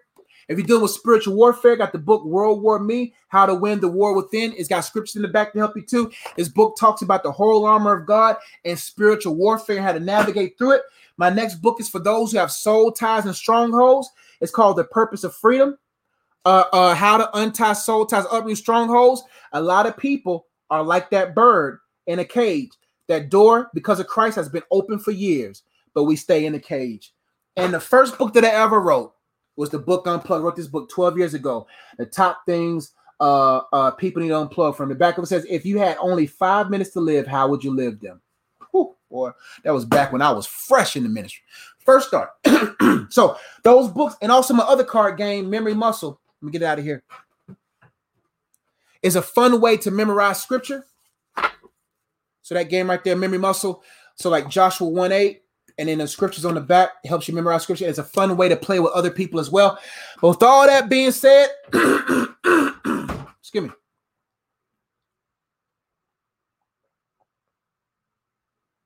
Let's answer some questions. Or are you, baby? Yep, the old stomping grounds. Let's get right. Oh, who would I say? Okay, there we go. Much needed teaching. Thank you. All right, first question. Let me get this out the way. Oh, before I get into that question, well, I'll get into that a little bit later. All right, let's go. Info Me ASAP says, Coach, the Lord revealed one of my closest friends is envious. I always knew negative energy was producing. How do I walk away? Every time I try, she makes her son call me. It's hard to ignore the child. People who are insecure want control. Insecure people want you to come down to the insecure level because they need company. And what people do is they do these different things because they know that you're progressing and your progression makes them upset. Anytime a person is envious of you, do not allow someone's new envy. Don't allow somebody's nostalgia in their friendship have you overlook their present envy. I don't care how great the relationship was. I don't care how nostalgia it is. I don't care how amazing it is. You can't trust envy people. Some of the most evil people are envious. They will utilize their child. They'll utilize what y'all used to do back in the day. They'll use whatever to get you under their control, to sabotage your greatness, to sabotage your effectiveness, to sabotage you. So how do you walk away from someone that's evil? Number one, you got to realize who you are. If you have any insecurity in your heart, if you have any fear of hurt, listen, let me tell you something. If I got to hurt your feelings to keep my feelings at ease, then let your feelings be hurt. See, back in my day, I was a people pleaser. I used to get abused. I've helped people produce books. I helped people do a lot of different things, gave people money, was on the phone for 4 hours giving people advice. I was doing so much for people. And they walked over me. They did whatever, right? And so what happened was I got sick and tired of it. Next thing I knew, I say, you know what? I got to look at myself and say, what is it in me? The root reason why I allow people to walk over me is because I didn't want people to walk away, because of the root reason of abandonment. So because of my abandonment issues previously, I allowed people to walk over me because I didn't want people to walk away. I'd rather you walk over me and still be here than you walk away from me. So I will suffer unnecessarily through their manipulation, through their envy, just to have company until I realize in whose company I am, in whose camp I'm in, and who loves me. Because when the Bible says perfect love casts out all fear. When you have been perfected by God's love, you're no longer afraid. You're not afraid to hurt nobody's feelings. You ain't afraid to pursue your purpose. You're not afraid what people got to say about you because you love. If you ever met a person that's loved, their confidence is high. People who are universally considered from most people a 3, they are walk like a 10. You see what I'm saying? So it doesn't matter where you are. Confidence is what makes you alive, not confidence in your money, because you'll lose that. Your confidence leads to your countenance. When your confidence in Christ, your countenance glows. You grow, and you're able to walk away because you realize you've been loved. So number one, you need to ask yourself, is there any self-hate in you? Is there any type of abandonment issues? Is there any type of issues inside of you that needs this friendship? Is there some nostalgia stuff about the relationship that's making you stay there? Listen, I don't care what the kid looked like. I don't care what you did for the kid. I don't care if the kid call you auntie. I don't care what the kid ain't got nothing to do with it. The kid, if he got to envy his mother, pray for that child. So Coach, the Lord revealed one of my closest friends is envious. A friend is a person that's there with you to the end. She wasn't a friend. The Bible talks about that there was many that started out with us, but time proved that they wasn't of us. The Bible talks about that when it comes to the faith, that people start off and everybody look like Christians. Everybody ready to go. But when persecution comes, they fall away. So a real friend is not proven at the moment that they were friendly. It is proven at the end. It is proven in their consistency. It's proven in their celebration of you. It's included. It's proven in their love for you. They're proven in their celebration of you and their contentment in their own life. Right? So she was never your friend. She was never your friend. She was just a person that was friendly. And then when you started leveling up, she started envying you leveling up. And so she tried to use these different things, including the child, to keep you under her manipulative control. You got to walk away. I always knew negative energy was producing. You listen, don't listen. This joy that I have, the world didn't give it and the world can't take it away. You got to get away from her. How do I walk away? Let me give you some practical things. Number one, you got to write it down. Write it down. W, walk. Let's talk about W, walk. You have to write it down. Write down the facts that she is an envious person. Write everything she done did down. Envious, everything she done did. Write it, everything she done did down. W, write it down. A, you gotta become aware of who you are in Christ and acknowledge it. Acknowledge what Christ did for you. Make yourself aware of your adoption in him and realize who you are in him. L, you gotta let her go. Let it go. Let go of the nostalgia of your relationship. Let it go. Let it go so that you can level up. In K, even when she's around, still be kind, but be limited in your kindness. Everybody gets at least 30 seconds of my time. For some people, they may get, my wife gets unlimited. See, let me give you the levels. My wife gets unlimited time. It's like, but this was like recent phone bills. They get, there's not no free nights and weekends. You know what I'm saying? It's unlimited. She got unlimited time. Family members got close to unlimited time. There's some people that she got unlimited time because that's the next one. God got unlimited time. My wife got unlimited time. Everybody else got a lot of limited time. A lot of limited time. There's some people they only get a little bit of limited time. There's some people only get a little bit of their limited time. And there's some people only get 30 seconds. Based upon my value, I do not care whose feelings I hurt. When I help myself and my wife and my fellowship with anything that's in that, anything that threatens my relationship with God, threatens my relationship with myself, that threatens my relationship with my wife, that threatens my relationship from my intermediate and close family. Got to hurt your feelings, my friend. So W, you got to write everything down so you can have facts, the facts to flood out the feelings. A, you got to acknowledge what Christ did. You become aware of your adoption and increase your value and understand that you're a daughter of God and you really loved by him. So it's perfect love to cast out the fear. L, you got to let her go. Let go of the nostalgia, let go of all that stuff, and then lock her away. Meaning, you tell her, listen, with all due respect, don't do your child like that. Don't put your child in front of me, whatever. She's going to get mad, whatever, let her go. K, when you're around, be kind, but don't be all the way kind. Don't allow your kind to be blind. Great question. And don't pick up the phone when the son calls you. Let him leave a message. Don't even pick up the phone. Don't even pick up. Let's keep going. Next question. Aline Collins says, what do you do when you finally meet your future spouse, but it's not time for you to marry? And what boundaries should you have up when getting to know them? Great question. Let's start with the first layer. What do you do when you finally meet your future spouse, but it's not time for you to marry? Stay anchored in the word of God. Stay honoring the word of God. Make sure that you honor each other's mind, body, and spirit. If y'all not married yet, make sure y'all build your relationship exclusively from each other. What hinders most people, they start when they meet the person, they start praying together, they start going to church together, they start looking like a couple, right? There are certain benefits that's reserved only for marriage. Because what happens is when you start bringing a man to the altar and a woman to the altar and y'all praying together, y'all are building a spiritual bond prematurely. Now you're going to God about a person that we don't even know if God put y'all with, right? But if you got confirmation from God that's the one for you, y'all got to make sure I respect the boundaries because you got to still know God for yourself and still grow in those areas. And then he still got to grow with each other. See, I met my wife, but I wasn't ready to marry my wife because I still had to grow in areas. She still had to grow in areas. So God has a timing for you to meet the person, and he also has a time for you to marry the person. But the time in between, you got to make sure that you continue to grow, improve, develop, continue to maximize and implement disciplines to make you a stronger wife and vice versa for men, a stronger husband, and continue to grow in the things of God. In the meantime, so here are some boundaries. Number one, you got to make sure that you do not enter environments where weaknesses can be manifested. Make sure if it gets hot and steamy in the car, y'all probably should drive separate cars and go to public places. If you know for a fact that he wants to drop water off at the house because it's quarantine, he didn't want you out there. He's a gentleman, but you got to say, you know what? I'll meet you at the car. Just treat him like Instacart.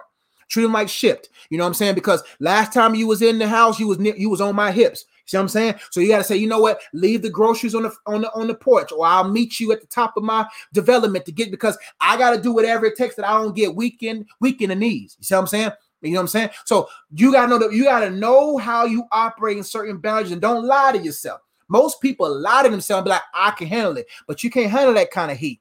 You know what I'm saying? And the man smelling good. He's smelling good. Now you're intoxicated.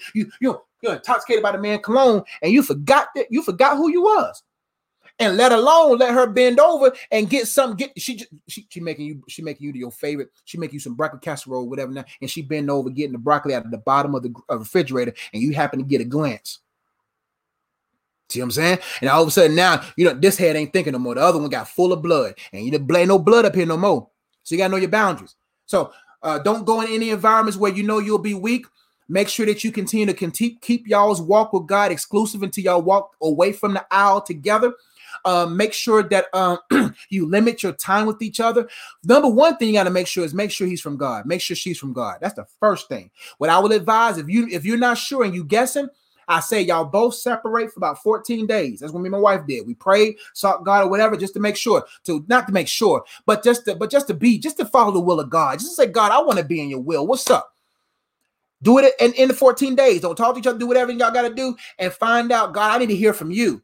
And don't seek God every day. Is he the one, God? Just give it to him one time. Petition to God one time. Praise him every day after that. I believe that I receive from you. I believe that you will answer your daughter. I believe you will answer your son. I believe you will let us know. And then, because it's best, like I could attest from my marriage, it's best to walk from clear confirmation. Not cloudy confirmation. I think it's of God, but I'm not sure. Looks like God, but I don't know. It's cloudy. Clear confirmation, because the future arguments won't make you leave. The future challenges won't make you leave it, because God confirmed it. So go to God. Make sure it's from him. Secondly, make sure you don't go any places where there's weaknesses can be manifested. Number three, keep developing your own personal relationship. Don't have a relationship to God together. You see what I'm saying? And I think you should be good. And what boundaries should you have up when getting to know them? Stay in public places. Observe, watch, my friend. Watch and pray lest you fall into temptation. Watch and pray. Watch everything he do and stay in communication with God in everything you do. Watch what she do, fellas, and stay in communication with God in everything you do so that you don't fall into temptation with the wrong one. See what I'm saying? That's the best advice I can give you. Hope to help. Next question. Hi, Josh. How do I go about explaining the idea of God giving us free will compared to his predestined mastered plan for our lives? Does it cancel out free will? No. There are certain things about God we're not going to fully comprehend, but we can comprehend to a certain degree. And even in our comprehension, we're limited. The best thing that I can say is that God's predestined will is perfect. And it doesn't matter what you do down here. God's plan, purpose will prevail. The Bible says many other plans in a man's heart, but it's a purpose, Lord, to prevail. Now, how do you can tell that person is that how can I give this right properly so it won't confuse anybody? There are certain environments that will make you bend a certain kind of way. I'm just going to leave it like that. There are certain things that God can do that can bend. He can't make you do anything, but he can set the right environment that makes things happen. I don't know what God did in my wife's friend to bring her to my Bible study that day. I just know their plans was bent. The circumstances bent and brought her there. See what I'm saying? So what I'm saying is that God doesn't grab your wrist and make you do anything, but he does set up circumstances and environments that makes his will come to pass. And that's the best way I can comprehend it in this brain of mine. Like I said, I can't fully comprehend it because I ain't God. But what I can say through my limited mind and from my experience with God, I can kind of give some clues on how he does it. So how he probably does it is he sets the right circumstances that makes the individual, the parts at play, bend according to his will. That's the best advice I can give. That's the best way I can articulate it. Did I pass everybody? There we go. Thank you, Rashawn. Thank you, family. I love the practicality of purpose singleness. I need to get the freedom. Thanks, bro. Thanks for the support, fam. Yours got skipped, Aline? I just answered yours. Okay. How do you get out of a situationship? Great question. Jump ship. Simple as that. Situationships are situational. And what I mean by that is you got to say, you know what? You got to find the facts of the situation. First off, ain't no man of God is going to make you feel like you're in a situationship. Simple as that. Because I see that you're a lady. So I'm only coming at that angle. So what I will say is, how do you get out of a situationship? is to see who's the conductor. If the conductor, if the what they call them, people who do boats. If the captain ain't Jesus, get off the ship because you got a life vest. Just jump ship because you were created to walk on water. Don't worry about the life vest, which the Holy Spirit will have you floating until the right ship comes along. So how do you get a relationship situation? Write down the facts. Why is this not a relationship? What games are being played? Why, as a woman, do I feel like this situationship? Write it down. All of the physical connections, emotional connections, spiritual connections. I need you to get this book right here, The Purpose of Freedom, because you got a soul tie with that gentleman. And what you got to do is you got to process that and say, you know what? You can get it for free. Email me today. Go to my website. Anyone who emails me today and emails me within the next 24 hours of this video is recorded, I will give you a free PDF copy of that book. Go to my website. IamUnplugged.com. Give me 1 second. IamUnplugged.com. Go to the website there. Uh-oh. Here we go. Lord. Oh, no, on the technology. There we go. And go right here. Go to contact. And you can reach me there. And you can get this book. Go to contact.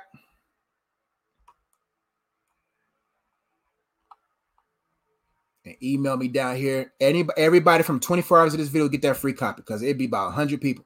I don't mind giving it to people. I mean, I just don't got the time to just keep giving it to everybody. That's all. So that website there, IamUnplugged.com. And we'll make it happen. All right. Because you got a soul tie with them. And so what you got to do, you got to say, okay, look, I'm tied to this guy. So I need you to write down all the reasons why you tied. Write down all the reasons why that man is potentially an idol, or the idea of the relationship could potentially be an idol. And change situations and say, you know what, this situation is not fit for me, but you got to be ready for it. You got to look at your heart and ask yourself, do I have any insecurities or self-hate in my life? Because when you love yourself, you limit yourself. I just life coached someone today. Where's her notes at? Because there were some things in my notes with her that was so powerful. Well, I don't know what the notes are, but we talked about how those who love themselves limit themselves. And when you love yourself, you limit people and you limit yourself. So you got to really write down, number one, why you should leave this relationship, why this is a situationship, why you should leave it, write the facts and type it out, print it out, put it in your phone or whatever. So you can always go back to when your emotions rise, because it's nothing worse than not having the facts written down and your emotions always flood. And then you find yourself flooding into a new situationship. So write down why it needs to end. Why did it begin? As far as your heart, and your heart wasn't in the right place or whatever, or idolatry or insecurities. And then look up scriptures about who you are in Christ and how loved you are by God. I want you to memorize the scripture about perfect love, casting out all fear. Look that scripture up and find it for you right now. Let's see. Perfect love. I know it. I just got to cast out all fear. That scripture, my friend, is 1 John 4:18. I want you to meditate on that. 1 John 4:18. Okay. Oh, I added somebody else's question. Okay. All right, let's get back to hers. That's what you do with a situationship. All right. Simone Williams says, what is the best way to discern spirits when entering into a room? All right, we getting into that spiritual warfare. How do you best get along with those who are not for you? Great question, my friend. What is the best way to discern the spirits when entering into a room? We are supposed to be conditioned to test spirits. The Bible says, test every spirit to see if it's of God. We don't make it a habit. And my next book that I'm writing right now is talking about how to test the spirits, how to discern, how to know the difference between a counterfeit and a counterpart, how to know God's confirmation, all that stuff. So that's what I'm working on right now. So the best way to discern a room is to make sure that you have practiced sensitivity systems. I have systems of sensitivity to keep you sensitive. When you get so caught up in the noise of life, you become desensitized and not sensitized. You're not sensitive. You're not discerning because you're allowing too much stuff in out of your life and you're not able to discern. But when you are still often, and you practice stillness by making time with God and centering your life in the things of God, being in tune with Him, making it a habit to hear from God, making it a habit to follow God, making it a habit to obey God, not for love, not for forgiveness, whatever, but from it, right? And those habits, those systems of sensitivity will help you when you walk into it. Right now, some people have the gift of discernment, like I have the gift of discernment. Some people don't. But everybody should have, anybody who has the Spirit of God has the ability to discern. So when I walk into a room, I can feel the temperature of the room.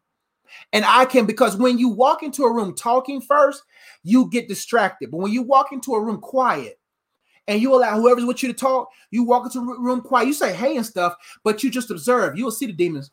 You'll see them, because demons can't hide themselves. You will see if lust is dominating this environment, if pride. Look at the characteristics of the people, and you'll know what type of spirits in the room. So when you look at a person, you see a bunch of pride in the room, a bunch of lust in the room, a bunch of ego in the room, a bunch of fear in the room, you know there's a governing principality type level of spirit governing that realm. Cities have identity. You look at, if I say Las Vegas, what spirits that covers Las Vegas? That's easy to know. What if I say a city of or a neighborhood of poverty, you already know what spirits over that. If you look at banking cities, you already know what principality could potentially be governing that region. So you know it by making sure that beforehand you stay sensitive. You know it by being silent. So being sensitive, being silent, and in the silence, they will naturally show who they are. That's simple. Sensitivity beforehand, silence in hand, and they'll show their hands, if that makes sense. Great question. Simply Inner says, "Hi, Coach. It's not highly thought of when saving yourself for marriage in today's society. How do you keep pushing through, not get in the dating scheme, like talking to multiple men and being confused?" Great question. See, me and my wife was a virgin. We were virgins when we got married. And early on in my virginity, it was like, the reason why I was a virgin first was not because of God. It wasn't because of the verses in the Bible. It was because of my mom's ability to make things plain. My mom was amazing at letting me know from the beginning, Joshua, you have a purpose. You have a purpose. That's all I heard since I was a boy. You are called for such time as this. She told me the story about when she was about to give birth to me. My dad came into the room, and my dad was going to name me some long 15-letter African name. My dad's Nigerian. My dad did get my middle name, my last name, but she said the Spirit of God came into the room, and she wasn't saved at the time, but she feared God. But salvation, who knows when she was saved? Who knows? And what I'm talking about, because salvation may not have a date. You have a date of revelation that you were saved, but you don't have a date of actually being reached out to be saved. But when she was sitting in her bedroom, she was going to let my dad name me. But she said the Spirit of God came into the room and said, name him Joshua, for he'll be a great leader. So from the beginning, I knew I was called for a purpose.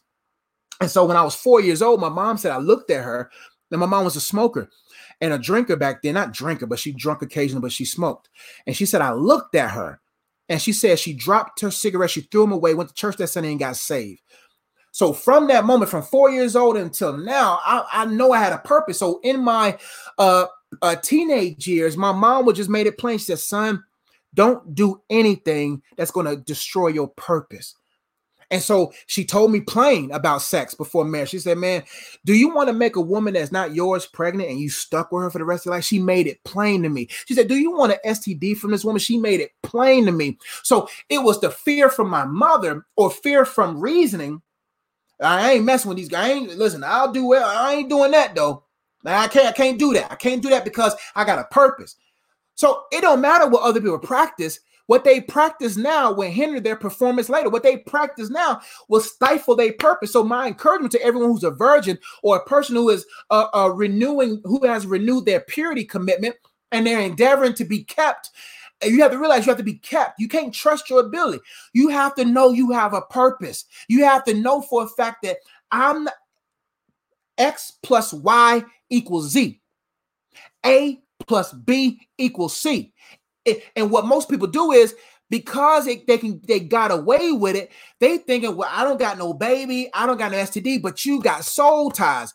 The Bible says when people commit sexual immorality, that's the only sin that sins against themselves, because now you done confused your body. I rather be clear and clean than to be committed and confused. So what happens is your body, when you let that person into your body, or you go into that woman's body, that her body and your body are now registering that this is my sole sexual partner.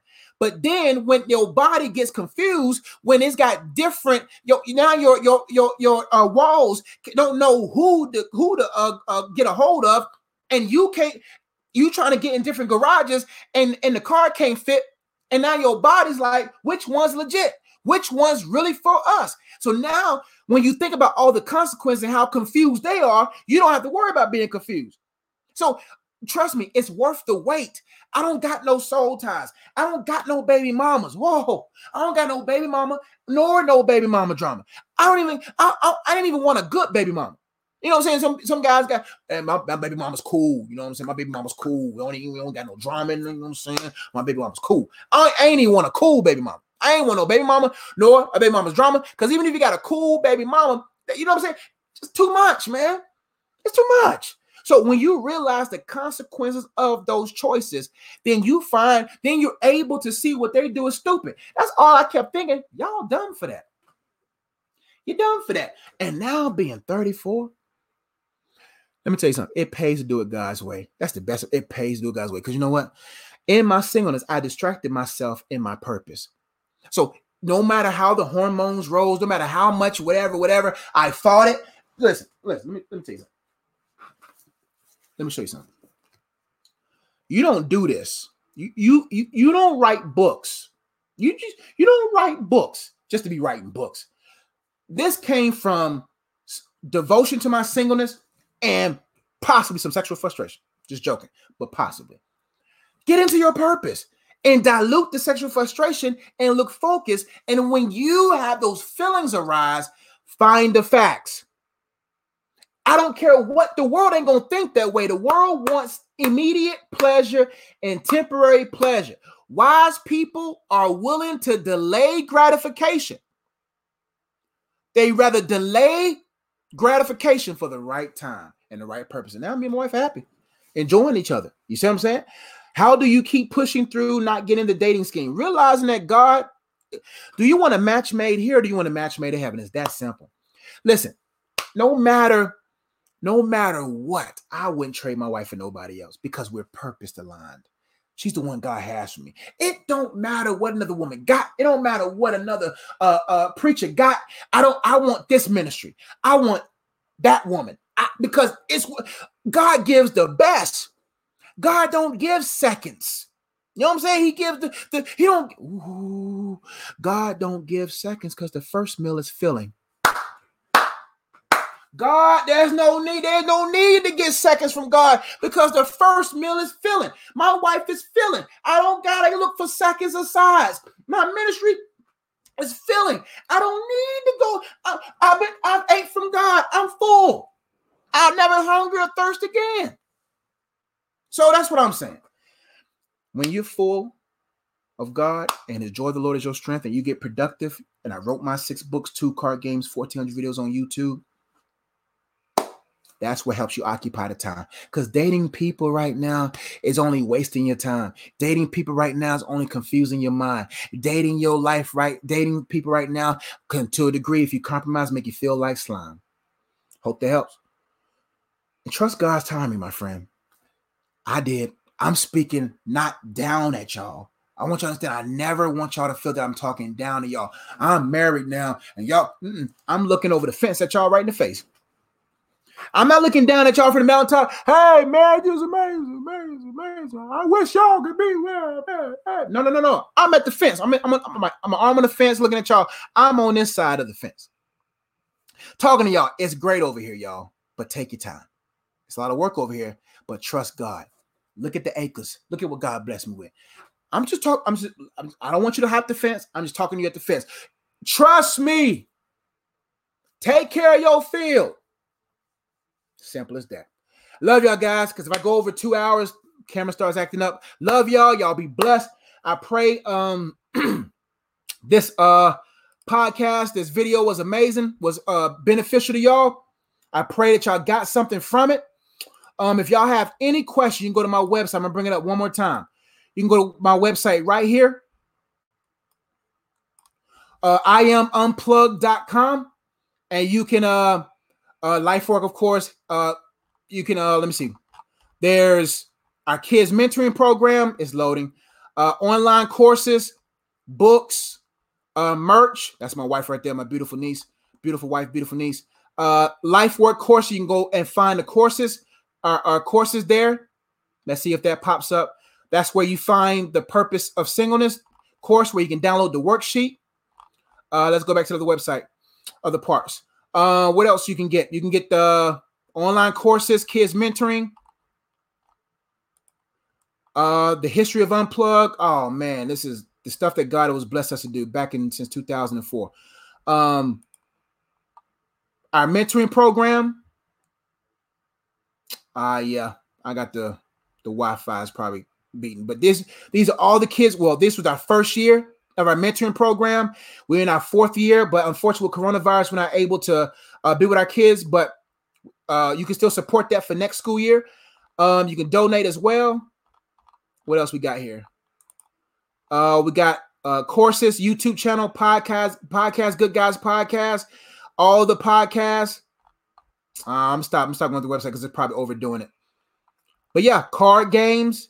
Let's see what the card games at. Click that link. Go right to the card games where you're able to get dating prep and memory muscle.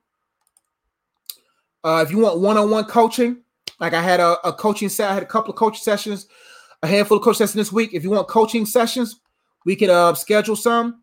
Give me your budget, what you're able to do, like spiritual coaching, value and self-esteem coaching, transition coaching. Look through the page, find out what coaching was fit you. Let me know your budget. If I'm able to do it, I'll reach out to you. Some people, they reached out a week or 2 weeks ago, and then they finally get from me because I was able to make it happen for them. So we got coaching sessions as well. If you want to get books, you can get the books from Amazon. Oh, y'all can't see it? Okay. Either way, and also you can donate. If you want to give the support what I do, you can do that as well. General donation, Propel donation, or donate from PayPal. Just go to our website, IamUnplugged.com. And I love y'all. I'll see y'all next time. Peace.